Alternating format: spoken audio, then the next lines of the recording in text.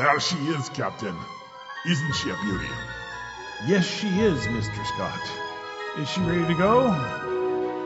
Aye, sir. She's ready to go to the stars.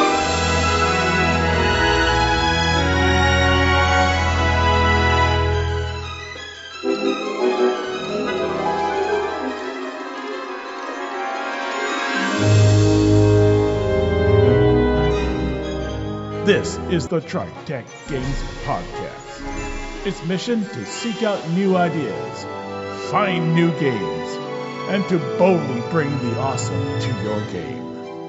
Mr. Scott, Warp 9. Aye, Captain.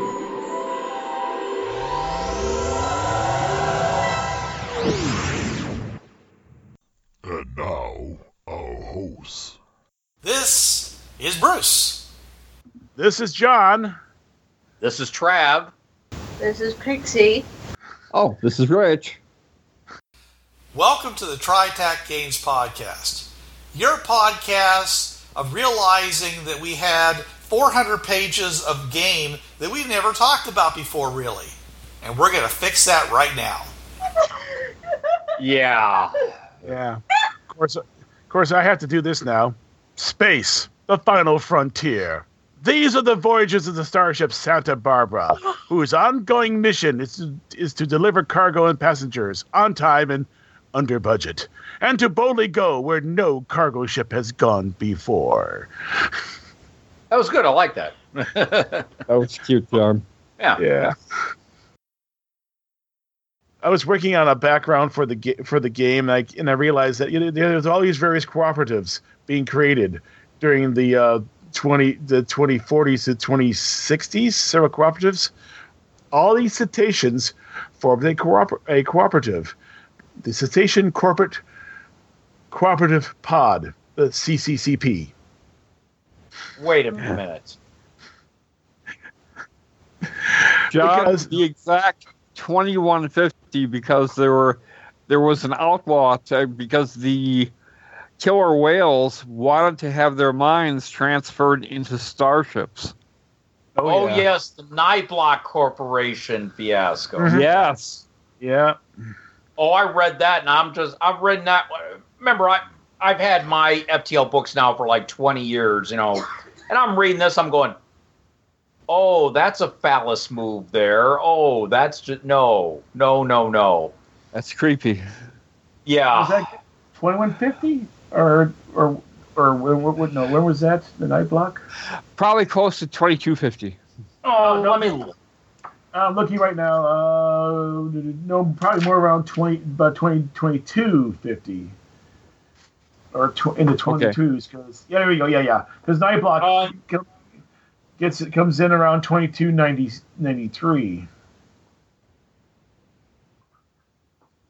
Niblock Industries funds the building of 21 starships of experimental design and utility.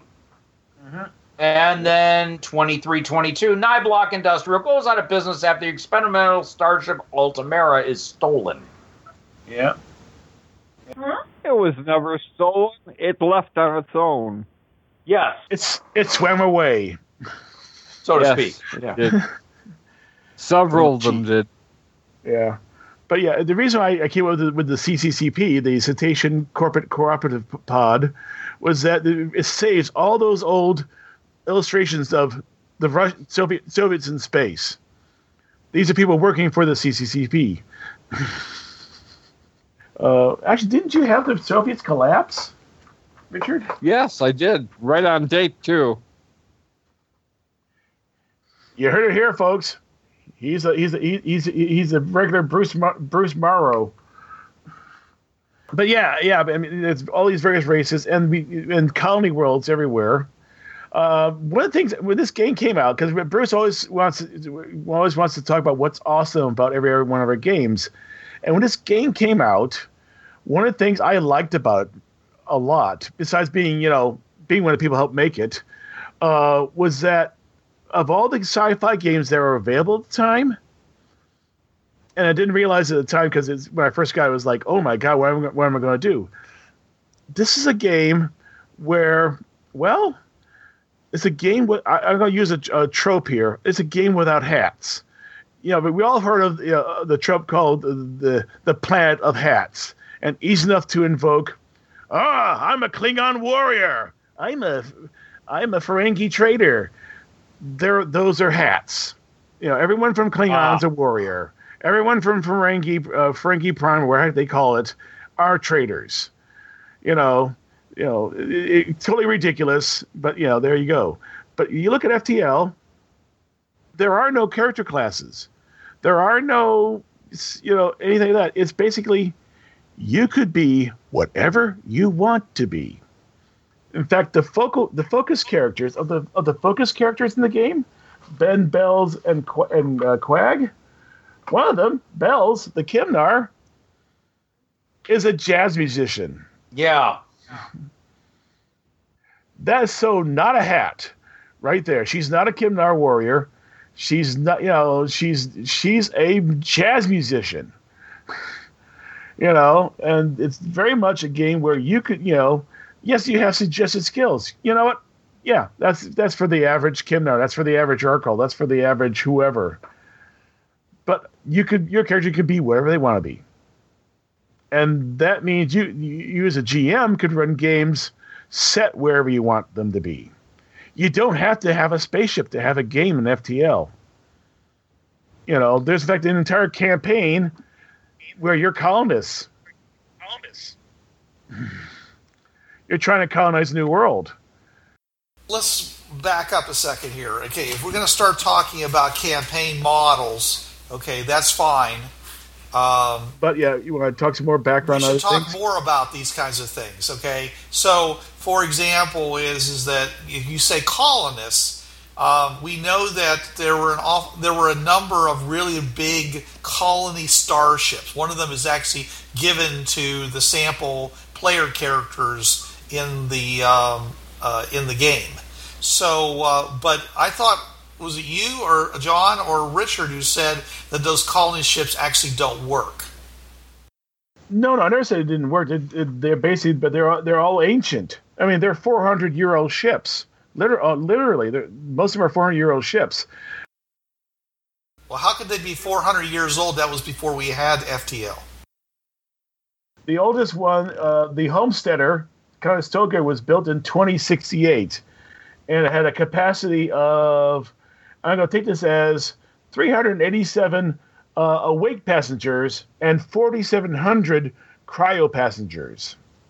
All right. Well, okay. So let's look at the plan of how you do colonization. Okay, the early ships. It sounds like you went to a planet. You took everything you could down to the ground, dismantling as much of the ship as possible and taking it down with you, and then waiting for another ship to show up with more stuff.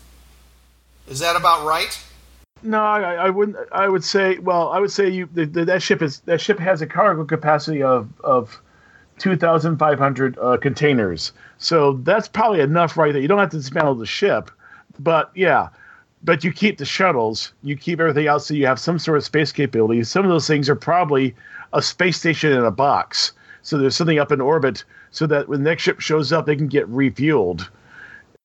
Well, if you're doing colonization, okay, I mean, are you doing colonization to join a non-existent, especially the early ones, a non-existent commonwealth?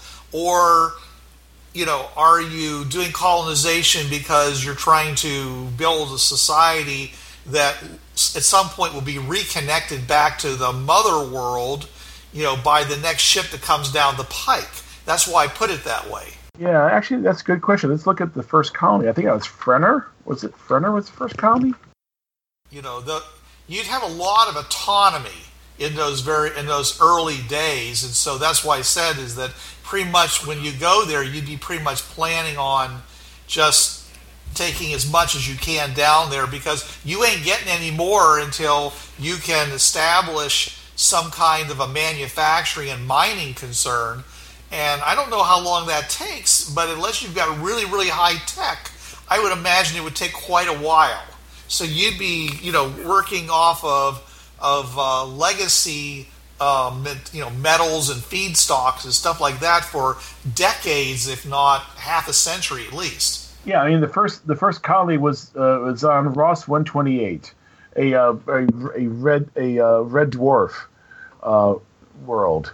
So it probably meant that colony was on a tidally locked world, living on the Terminator, because that's the only place where it'll be nice. We probably found it through telescopes, like the upcoming James Webb. I imagine by this time we actually have something bigger in orbit, so you actually can get spectral analysis of the planet, so you know that hey, it's got oxygen in the atmosphere, and oxygen in the atmosphere means there's probably life there. I mean, probably means. I mean, there are some weird chemical processes that will produce oxygen, but they will also produce other gases as well. So if you just got oxygen and nitrogen, it's probably life, and that means you can set up shop there. If it was something else, you'd have something else in the atmosphere along with oxygen, and that would probably say that's chemicals. Right. Okay. For our listeners who don't understand what John is saying here, what he's saying is that if you don't have life, normally the free oxygen in an atmosphere is going to combine with things like iron and other things and basically become very low in the atmosphere content. So if you see a lot of oxygen in an atmosphere, something is releasing that oxygen as part of photosynthesis of some kind, and that means life. Yeah. And same thing for chlorine. Chlorine's another gas that will combine with other elements. So if you see free molecular chlorine in the atmosphere, there's life. Nothing we can deal with, but there's life on that world too. So you got things like that. And so we have a colony in 2060, which meant they didn't use a Conestoga for that. They used, what the heck they use for that? A Brazilian? A Fremont. Wow, that doesn't carry a whole lot of passengers. Oh wow. So the first colony was done with basically a revamped system ship with phase drives attached to it. Oh yeah, and phase drives are the MacGuffin in this game to get you from one star to another. They're the FTL drive, and don't ask how they work, because they work very well except when they don't. Yeah, essentially what we have in this game is we have a very standard tropes for science fiction of the time, which is that you use chemical rockets of some kind to get you out into orbit. You use fusion drive to get you from orbit to the outer part of the solar system, where you then light up your phase drive to kick you to the next star system, or however many star systems away you're going. And then just reverse that process to get to the next planet. Yeah, so which is very, very Asimovian, very Heinleinian, and all the other people that wrote in the 50s to 70s science fiction. I knew a lot of those people too. Then it's nice to know where you got it. Yeah. And I'm not saying I didn't like it either, because that was, to me, was one of the appeals of the game, was because you had a very clear technology as far as just the big brushstrokes. I had problems with the detail on the technology, which we had lots of discussions about, and that's good too. Game systems where it's not all spelled out is actually, can create some very, very interesting narratives as a result, because you can one person's game is not going to be exactly the same as another person's game. It's like but anyways, it all depends on what you want. I know that a lot of people out there that are looking for a shake and bake campaign, might have run into FTL and said, "Wow, that's a lot of detail." That's a lot of stuff, a lot of options, and might have been scared off by that. This is an issue that's come up. It's come up actually many years ago when I was busy trying to put the solar system into the way we map planets and into stellar systems. Put our Earth, Moon, Mars, and so forth into the system, and I came to realize that our ships move way too fast, Richard. they move really too fast. I did the calculations. The average average spaceship. I'm not going to call it starship. Spaceships move at 3.5% speed of light in the game. Are you talking about under a fusion drive? Yes, and that's too fast. That's 600 G's acceleration. John, But- it's called Yep. science fiction. There wasn't anything like it at the time. Yes, and the thing is, there's a simple fix. Basically, the game uses a system of zones and bands or slots, as they're called, and where things are put. And it comes down because it takes 1 hour to cross one band. Well, one band in the solar system is about a quarter of an AU, or 37.5 million miles. Okay, yeah, that's a little too fast. But you'd fix it by simply changing it from an hour to a day. And then it becomes 1G acceleration, and yeah, everything works. So it's a simple fix. Just change the travel time from an hour to a day, and it fixes the problem. You know, John, dividing 600 Gs by 24 does not give you 1. No, actually, it does. No, it's the way accelerations work. I mean, basically, I ran through an orbital a thrust calculator. The travel, the distance.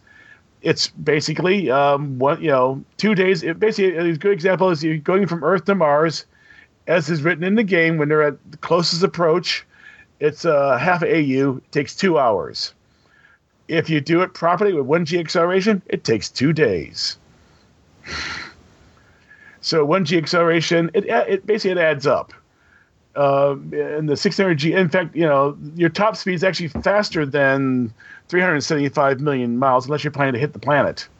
And if you hit the planet, you're going to do 10 teratons of energy damage to the planet. Basically, you're doing 1/10 Chicxulub, a dinosaur killer asteroid impact. So yeah, slow the ships down. So yeah, your crew, instead of spending 10 hours to get out to Uranus's orbit, it takes 10 days. So you got a lot more free time in your hand. That's fine. No one complains about having more time to build character. But yeah, that's just a minor fix. Basically one day instead of 1 hour, and that fixes the problem. Anyway, and it's a hand wave. I'm not going to go through and do the proper calculations because you know what? That's too much math.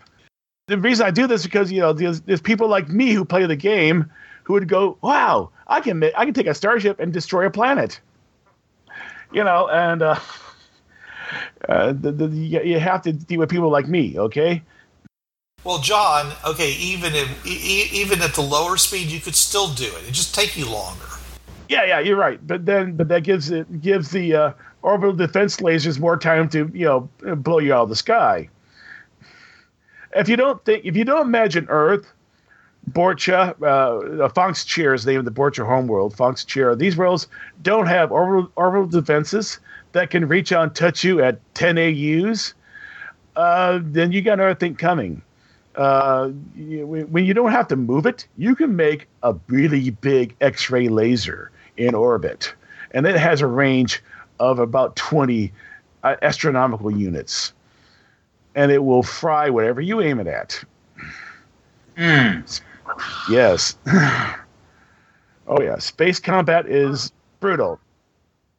Colonization. Yes, because there's a whole section. Basically, it's the Frontier 2448 campaign model, and I like it because it has a bunch of information on what kind of colony are you? Are you like you said, a freebooter? Are you going out there just to start your own colony? You're one of these groups of people who decide that heck with ISCO. We're going to go out to the frontier someplace. We're going to go out 100 light years and find a planet and make it our own. I'm sure most people would do it for political or religious reasons. Yeah. Oh, yeah. Yeah. Because that's where the money is, first of all, to get the thing financed. All right? Usually people who want to form a commune in space, they don't have a lot of money to begin with. So how are they going to get there or whatever? So, Either you're there as an adjunct to mining, and you're really a mining colony, okay, but you're also farming and expanding across the planet, okay, or you're there because there's a local life form that's really valuable, to the rest of the galaxy, but it naturally grows its best in the environment in which it developed. So you go there to become farmers of I can't think of the really incredible drug that was in the Lesman series. The one you take one dose and you're hooked for life.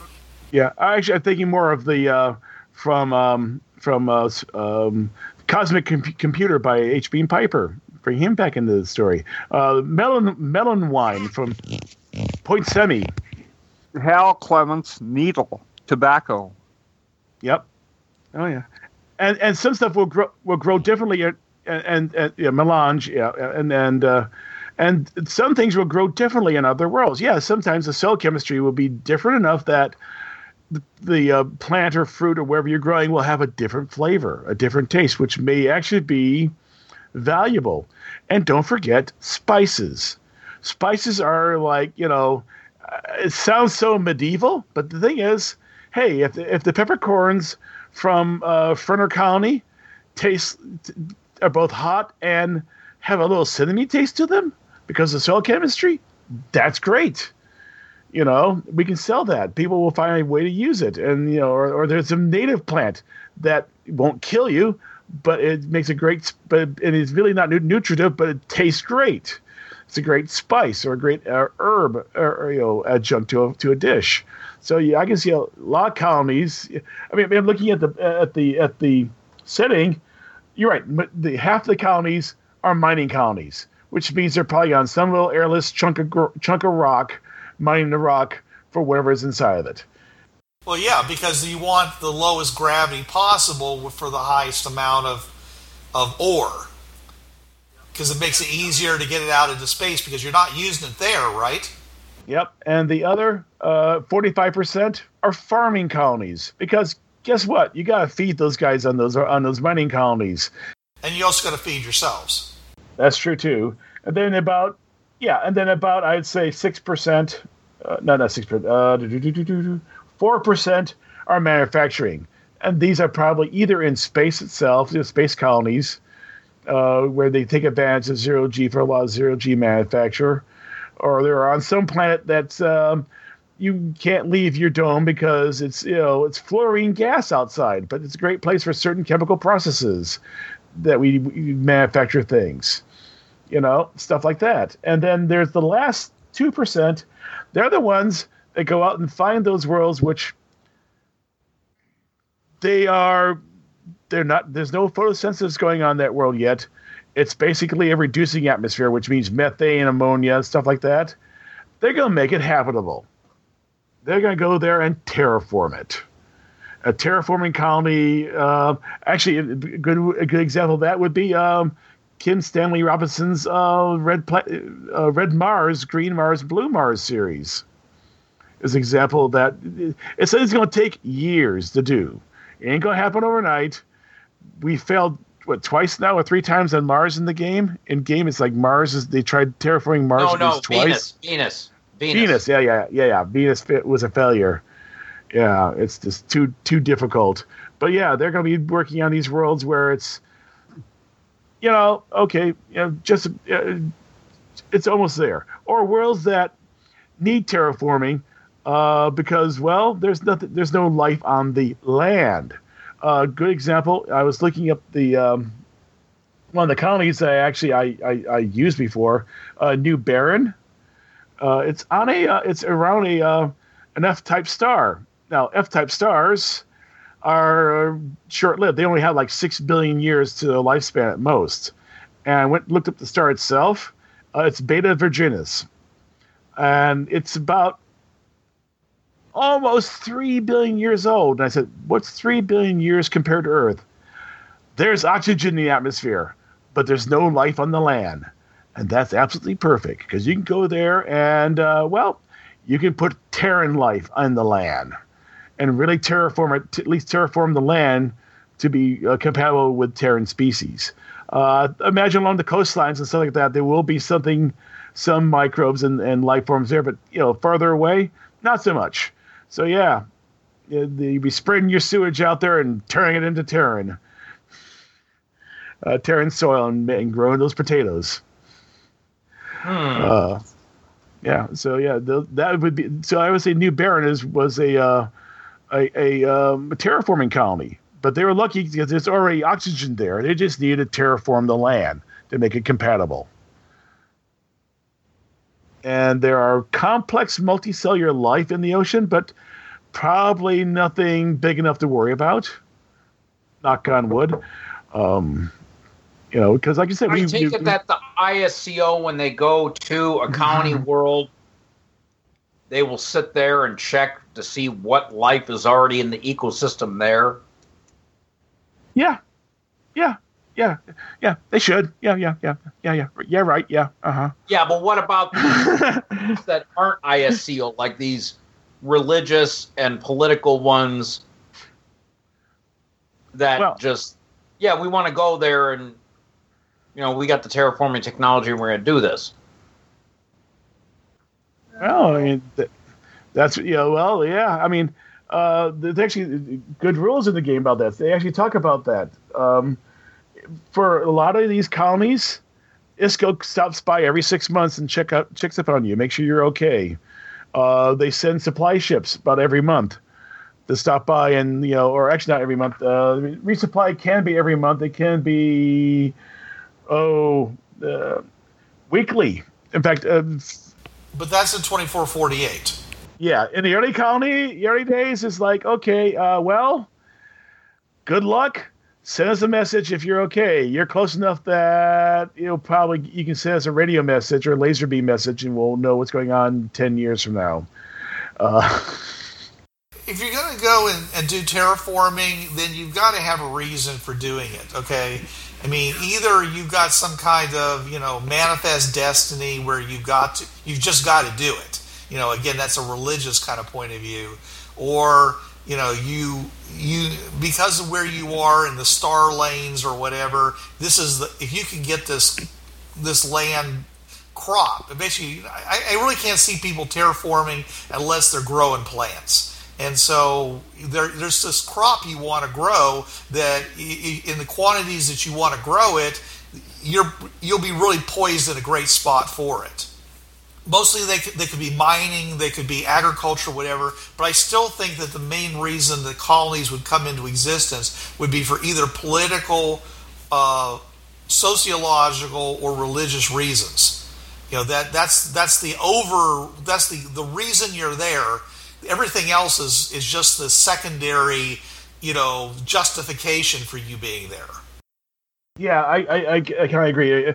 Well, and don't forget, there is also the folks who basically just want to go there because, Earth is getting too crowded. They don't have the money. No, they don't. You're right. Yeah, but they'll hitch a ride on a ship, and then when they land on, what's it called? That was at Frenner. Yeah, on the Frenner colony on Ross 128. They go, see you guys later. I'm going over this way. I'm going to set myself up a hut, and they aren't going to live there. Bye.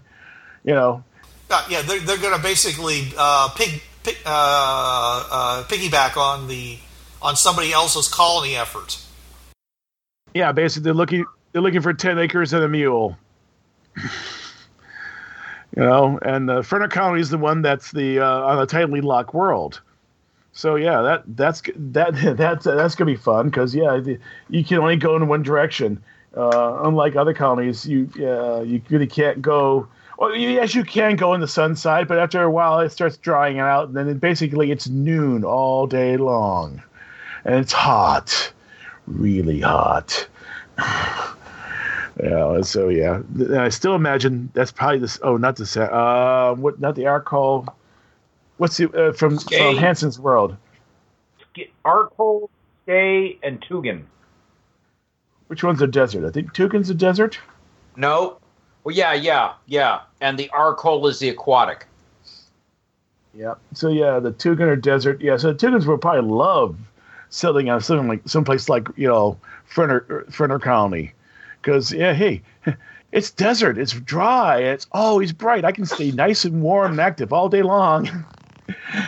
I would also imagine some of those early colonies were corporate colonies. Basically, we need to put the flag out there, and we need to go out there and make sure we have our imprimatur on this colony. This is going to be our colony, which of course led to things like Celestar and the subjugation of the Kymnars. They went out there to find someone to subjugate, and they found somebody. I doubt that the Kymnard went down easily. I'm sure that they were like, no. Well, the first colony, the first one they took on was Kchar. That's the world my character came from, and that's the correct pronunciation, Kchar. Don't correct me on it. Okay. It's my world. Anyway, right. Kchar was settled by the equivalent of Kymnarian hippies. They were sick and tired of the patriarchy, and they wanted to go, as you said, for various reasons. And they say they were sick and tired of the patriarchy. They didn't want anything to do with the imperial Kymnarian presence, and they basically pulled up shop and moved to Kchar and settled down. And they basically were fairly agrarian, or ranching, more correctly, because Kymnars are carnivores. But they do grow food, because you need to feed your animals. So yes, they do farming, but it's all foods, animal food. And they were basically having their own little world and their own little setup, and and then Celestar showed up, and basically it all went to heck in a handbasket at that point. And there are now military Kymnar living on. The military Kymnar were subjugating the Bereans. They were using them for farming and for other things, and in a way that was their excuse. They broke the Kymnaran tyranny on the Bereans, who were dumb as posts. Yeah. And that's the reason why. And that thing is, the world the Celestar called a bunch of violent things was the one world that actually wasn't doing any of that. Kchar didn't have any Bereans. Kchar didn't have any of this stuff. It was basically the Kymnars would, they basically were in their little kibbutz, raising their stuff, and just leave us alone. And here comes Celestar, and and all those photographs. They also liked the seas and the fishing. Oh yes, Kymnars love fish. Oh yeah, they stocked as many Kymnarian fish as they could in the rivers and stuff like that. And yes, Kymnar kids will go. When Kymnar kids go for a swim, it's not just for exercise; it's for dinner. Oh yeah, it was basically the Celestar. The first world they attacked was the one world that basically wasn't doing what the rest of the Kymnars were doing. And all those vids showing the evil Kymnars, where Kymnars defending themselves from the Celestar attacks, which weren't filmed. And it went downhill from there. The Celestar was at least 50, 60 years ahead of the Kymnar in spaceflight, and they basically wiped them out of the sky. Sort of like the Polish cavalry against Nazi tanks. Yeah. Yeah. But they didn't have the excuse the Germans had, saying, but this is Prussia. Anyway. And now I'm thinking of the scene in 300. Yeah. But it worked itself out, So there are definitely military lines now on Kchar, where the families and so forth. And it's more, and now there's a patriarchy governor on Kchar, so they're no longer the autonomous colony they were before. Which you can pretty much tell they like it a whole lot. You have these folks out there colonizing worlds for various reasons. Like I said, corporate worlds. I imagine a few corporate colonies. I mean, I would imagine that the Formula colony was more of a mining colony at first. It made, because sadly, time marches on, and Richard, you fell for the same trap a lot of science fiction authors fell for.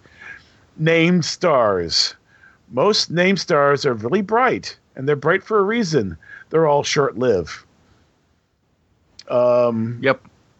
Yep. Fomalhaut, unfortunately, when we did it, it was at home to a bunch of other science fiction stories, door signs, things like that. Unfortunately, we look at now, it's only 400 million years old, which means if there are any planets, and we think they are because there are at least 5 debris bands around Fomalhaut. And you only get bands if there's planets in there making those bands through tidal interactions. So there actually are planets around Fomalhaut, but they're going through the equivalent of the mid to late bombardment phase that Earth went through, which means you can read your books at night by the light of the planet. They're glowing. Yeah. So yeah. But I looked at it and said, okay, we can save Fomalhaut. We can save the Alvarez station because it doesn't have to orbit Fomalhaut. The late Dr. Robert Forward came up with a way of putting a satellite into orbit that doesn't orbit. It's called Statite. It basically all it does is it provides enough thrust to keep itself in place over the planet or sun or star. And it turns out to keep an O'Neill-style cylindrical colony, which is about 20 kilometers long by 10 kilometers wide, and you have to have 2 of them for various reasons. To keep that mass in place, about 5 AUs from Fomalhaut, because 5 AUs works out to about the same brightness as Sol is to Earth. You just need 40 kilometers worth of solar sail. And there's enough thrust to counteract the gravity of Fomalhaut, and that means you can put it where you need to. And you don't put it into the debris disk around Fomalhaut. You put it up about 45 degrees, or even over the pole. I would actually put it about 45 degrees and basically use a little of that thrust you're getting from the star to move it, because it turns out it's easier to dock with a moving body than a stationary body.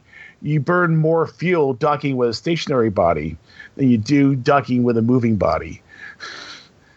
So it kind of goes in a not orbit. It's just in place, thrusting along in a little circle above Fomalhaut. There's another colony called America that basically is a big farming colony, also in a similar kind of orbit. And they just go around Fomalhaut and they provide space for all those miners, because Fomalhaut is a target-rich environment for asteroids and comets and stuff like that. You need water, you can get water by the metric ton load, because there's all those cometary bodies out there they can grab and bring back. So I would say Fomalhaut originally was a mining colony that grew really big. Yeah, because it's a major starport in the game. It's how close is Fomalhaut to Earth? 25 light years. That's within the galactic neighborhood, quote unquote. Yep. Oh yeah. We do know there is a planet around it right now, Fomalhaut B. It's about it's an elliptical orbit. It's about, on average, about 49 AU out from Fomalhaut, and it's about 3 times as massive as Jupiter, and it's still forming. It's surrounded by a cloud of debris dust, so it's still building and building itself. So yeah, we know it's there. Turns out, hey Rich, I don't know those of you knew this. Fomalhaut is actually a trinary system. Nope, didn't know at the time. Yeah, well, the thing is, we've about 1990 they figured out it was a binary system, and it wasn't only until like about 2007 that they realized it was a trinary system. The third star is about 2 light years out from Fomalhaut, but because Fomalhaut's so massive, it's within its gravitic zone of control. Okay. So basically, it's Well, the problem orbiting was we learned a lot when we were doing the star charts, the original book. We actually had help from Wilhelm Glaise, who was in Heidelberg, who was the man who charted the nearby stars. Yep. And there was just so much. Oh yeah, there's just so much data, and was it? I think you actually did plot out every star, didn't you, on like a wall or something like that? Oh my God! It was an entire living room wall. Yeah, that's the map, folks. So you know what? Map out what you need. Don't map out everything. There are programs out there that actually do it for you. There's a wonderful program called Celestia. It's a star app that allows you to do one very important things. You can add planets to stars. You just need to create the maps, the texture maps, and define how big they are. And there's some extra stuff to go along with it, and it's all on their website. And you can put planets around stars. So yeah, you could so very much create your own solar system and have players go to it and see what the planets look like on your computer or laptop. So yeah, it's the positions will be a lot more accurate than they are right now in the game. So, but Bruce said not to talk about it, so that's all I'm going to say. We're not going to talk about it anymore. We have to do another one of these again to cover even more material that we didn't even closely approach, which was the enemy stars, the war, what happens afterwards, the whole 9 yards. And Richard tonight must get some rest. All right. Remind me, John, since after all this, what was the thing that was so awesome about this game? Oh, the awesome thing about this game is that as a player character and as a GM, you basically you have basically free will, free reign to do whatever you want. Most science fiction games, even today, you have to be this class or this type. You have to go to these worlds and do these things. You basically are dictated to on what you can and can't do. Right. Well, you're saying is that most games have archetypes in them. Yes, archetypes or even classes. Right now, over in the City of Skypers, we're about to play Uncharted Worlds. It's based on the Apocalypse engine. And yeah, there's very set archetypes that don't give you a whole lot of leeway in what you can and can't do. So yeah, but FTL, you can be a jazz musician. You can be a short order cook.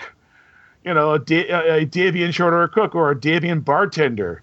But I mean, it's not really that different than, let's say, in AD&D, the first thing you do is you create a set of stats, okay? In FTL, that's what we did. And then the next thing you did was you picked your race, just like you do in AD&D. And then you went on to pick skills because it was a skill-based system, while D&D and other types of games like that were class-based. Yeah. Or feat-based. Okay, so... but yes, I mean, there was a kind of a... I agree that the original TriTac system had a great deal of flexibility built into it, and that was one of its great strong points. And also, its biggest problem, too, because I remember as a first-time GM going... The abyss opens up before you going, what do I do? There's a whole galaxy out there to go to. Where do we go? And I have suggestions for systems to use myself. I mean, if I was I actually may run a game of this. I would either use Savage Worlds, or if I would really get nice and hard, Diaspora. Well, John, hold on a second. Okay, we have a game book here. Okay, and yes, it's designed to be used with its own system. All right. But it also has a lot of stats in it for like adjustments for like senses and various things like that. Okay, what systems are easier to move toward or away from? Well, with the senses, Savage Worlds does have the ability to create various alien races, and a lot of these senses would just fall into different alien. Either alien edges or alien hindrances, based on whether these are positive or negative. So you may have bad eyesight. So that would give you extra points from beginning of other things like psionics. I'm thinking of the Krell. not Krell, the Krell, not Krellvin, the Trell, who are basically more or less blind, but they have telekinesis. But John, this game, the TriTac game system, like so many game systems at its time, because it was the very early and there weren't a whole lot of different systems, it is a D20 essentially based system. I know that it uses percentiles, but almost all the percentiles were broken down into 5%. 5%, right. So, like, for example, a lot of these things could just translate very directly into a D20 translation if you wanted to. So, for example, somebody who had very poor eyesight, for example, might have a -3 on their wisdom check, or a -4 on their Dex check, or something like that, or a saving throw. They might get like a -3 or -4, while someone who's very acute goes up to a +3, +4 for Dex. I think in the OGL D20 system, or even Pathfinder, you actually have various racial traits. So that would be a racial trait that gives you a -2 on all vision checks, while all your senses may be much more acute. Without having to go and translate it into the D20 system, I'm saying is that most of these things that have adjustments based upon situational kinds of things, they if you just take them just the way they are in the book and just use the D20 system, it works just as well, because these things would be applied uniformly across the D20 system. Yes, you might have some differences between other versions of D20 or even official versions of D20. But I'm just saying is that, a lot of times if you just wanted to take this book and say, hey, I want to create this, and this is the pluses I get, and these are the minuses I get, just go with it. It would work just fine. I'm looking at the Erzgi. Erzgi. Okay, there you go. Erzgi. Erzgi. They have a +70 strength. +70 strength. Okay. Yeah. I would always want to say, because unfortunately I think FTL uses the same system for like weights and so forth that the D20 uses for weights based on strength. Mm-hmm. That +70 strength, okay, which by the way would still work, is probably not a +70 bonus. It's actually +70 to your strength generated. So if you generated an 18 strength, you'd add a +70 to it. Meaning that these guys are all massively strong. And which is every +2 you get a plus, so that's a +35. There's no reason why you can't do that. I mean, if you look at the D20 system and its uses of is it the epic or whatever, where you go up beyond the normal player, you're basically godlike. It's a style play, and I'm saying is that is possible, and those kinds of pluses actually occur at that level. But the only thing I would say you'd have to do is average the Dex agility modifiers to get the overall modifier. Because Diaspora is a fate-based system. It uses aspects. Yeah, right, which means it's nothing like this game. Yeah, nothing like this game, and basically you use the GM would just say, okay, here's your aspects. You have good vision, but you have a bad sense of smell. And that would roll into the racial aspect at that point. So there are always ways to skin the cat. Yeah, it's a matter of how much effort you want to put into it. And so I was just what I was interested in doing was talking about how if somebody wanted to play this game here, now, because there's not a whole lot. It's not a very popular game, because most people don't even know it exists. And I'm saying is that when they come into it and they take a look at this 2-volume book and they go, "Wow, this is a big thing here." I want our audience to understand that because the original system is essentially a D20 based system, even though it's called percentiles, it really could be done very directly. You could, by just either taking a D20 system whatever your choice of D20 is, and because there's various D20 systems out there, and just applying it, applying the information as it's listed directly to it, okay? Or you can make the effort to actually go and do the translation if you want. The original system, in the ways in which I've modified it in my homebrew campaign that I ran for many years, ran just fine under the original system with the changes I made. I'd be glad to let anybody know who wanted to know how can you do this. I'd be glad to let you know. But otherwise, I'm saying is that, yeah, if you go beyond that, then you're going to it's going to require more and more effort until finally the books basically become a campaign setting, and you're using somebody else's system pretty much in its entirety, and at that point you're probably best to do what John suggests and go to more a description aspect-based system, because you're not using the system that's there anyways. So at that point you're having to translate it into a meta terms for that, and then go to a game system that uses meta terms like Fate does. Yeah, and you don't have to convert every alien in this game immediately. I would say convert them as needed. So if the players want to play a Kimnar, a Borcha, and some humans, well, you just got to come up with the Borcha and Kimnars, and the other ones you you waive them at that point. Not every place you go to has to be Formal Hut Station, which has like 100 different races wandering around inside of it. It's okay to just have 2 or 3 races in that section of space that you happen to be having your adventures in. Yeah. Oh yeah. I mean, or if you decide to run a world campaign, on one world, you can restrict the number of alien races that are there, and you only have to deal with a handful at that point. Yeah, that's what I said. Yeah. And be smart about your conversions. I can tell you horror stories of bad conversions by GMs who thought they were doing the right thing. And I say keep it simple. Don't try to convert 1-to-1, because that doesn't work. An example, I knew a GM who was going from D&D to GURPS. And he had a character in D&D who had 19 strength. This is AD&D back in the day.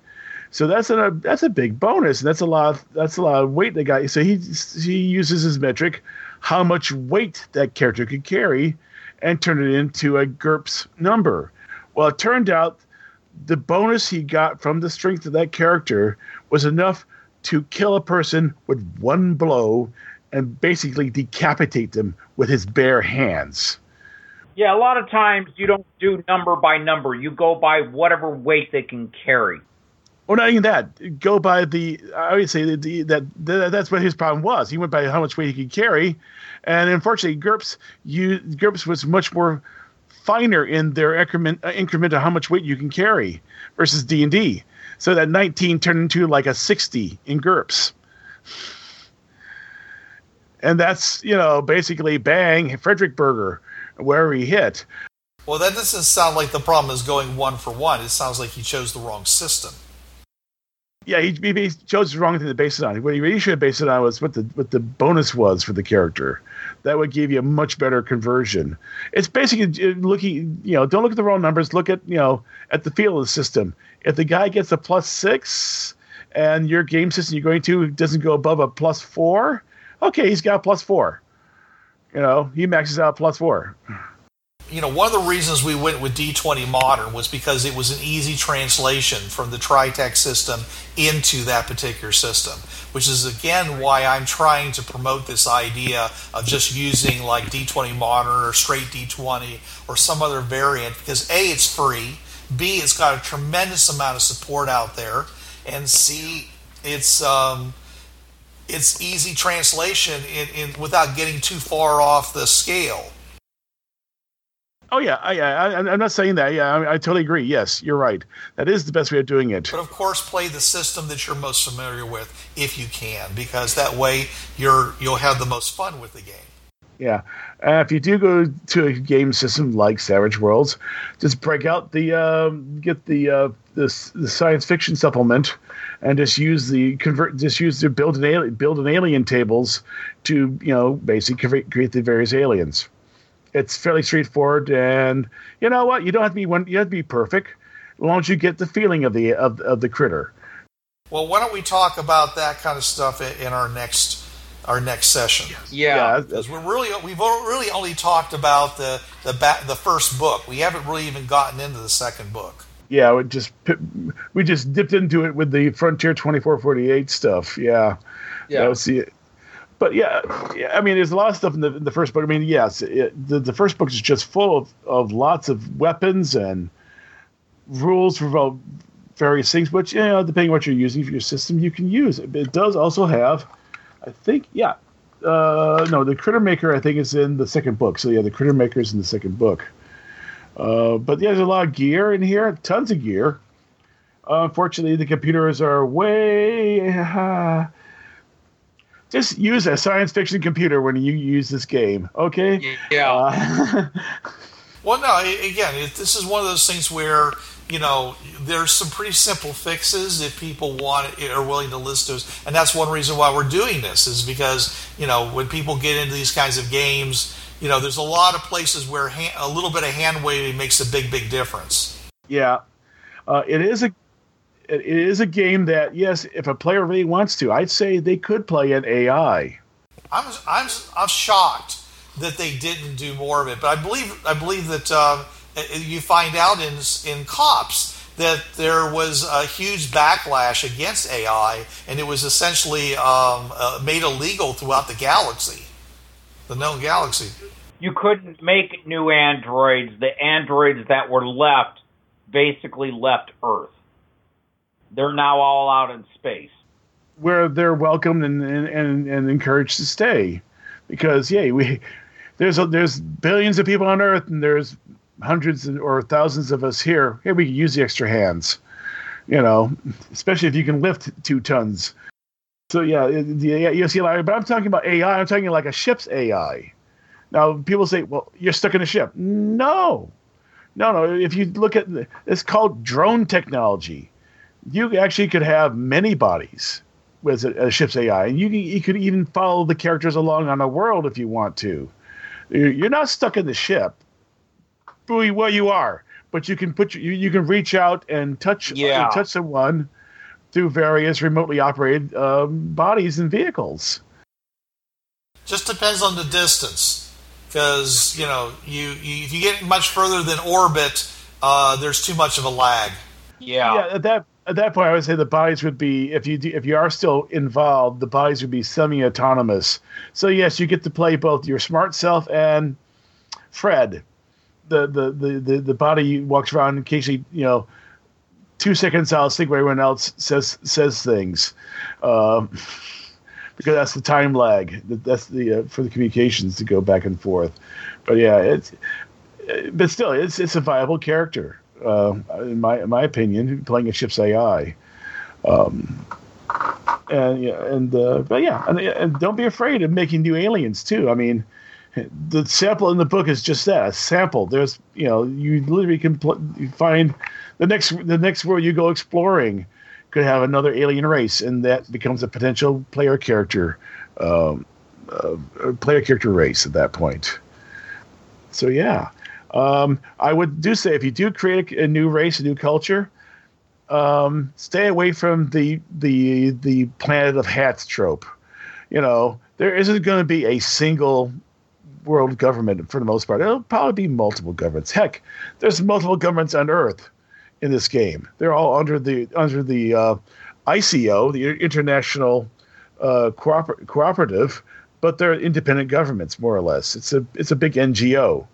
What ICO is, and ICO then is also part of the Interstellar Science Cooperative, which is also a big NGO. Really, ISCO says we're a government. Yeah, if it takes 2 weeks to send someone to deal with things, you're not much of a government. NGO, non-government organization. FTL 24/8 is one of the older games, science fiction role playing games out there. It's one of the ones that has, I want to say, a lot of promise, a lot of breadth, a lot of depth that would be great to explore, and to inspire you to run run the games of your imagination. You can be the crew of the, it's not called the Serenity, but you're flying the Tranquility, going from world to world and getting in trouble. You are, you're that colony trying really hard to survive to the next shipment from Earth. It's a game that lets you play a lot more science fiction stories than just, we take the ship from Earth to Formula, sell our cargo, and go back. It's much more than that.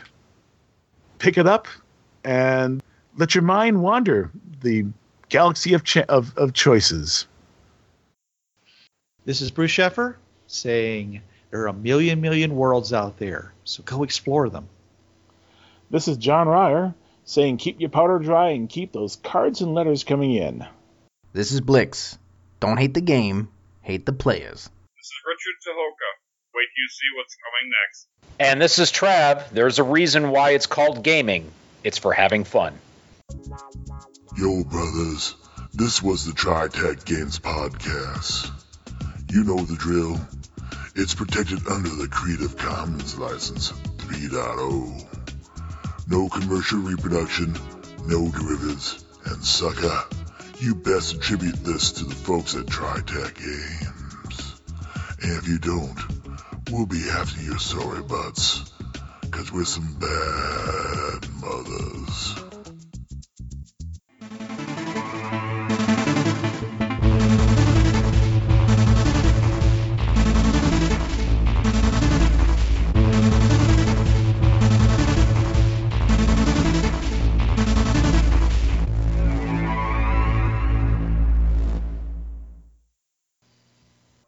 Hi, this is Trav from the Travcast. Listen to me Tuesday nights, 8 to 10 p.m. Eastern on listen.dementiaradio.org:8027.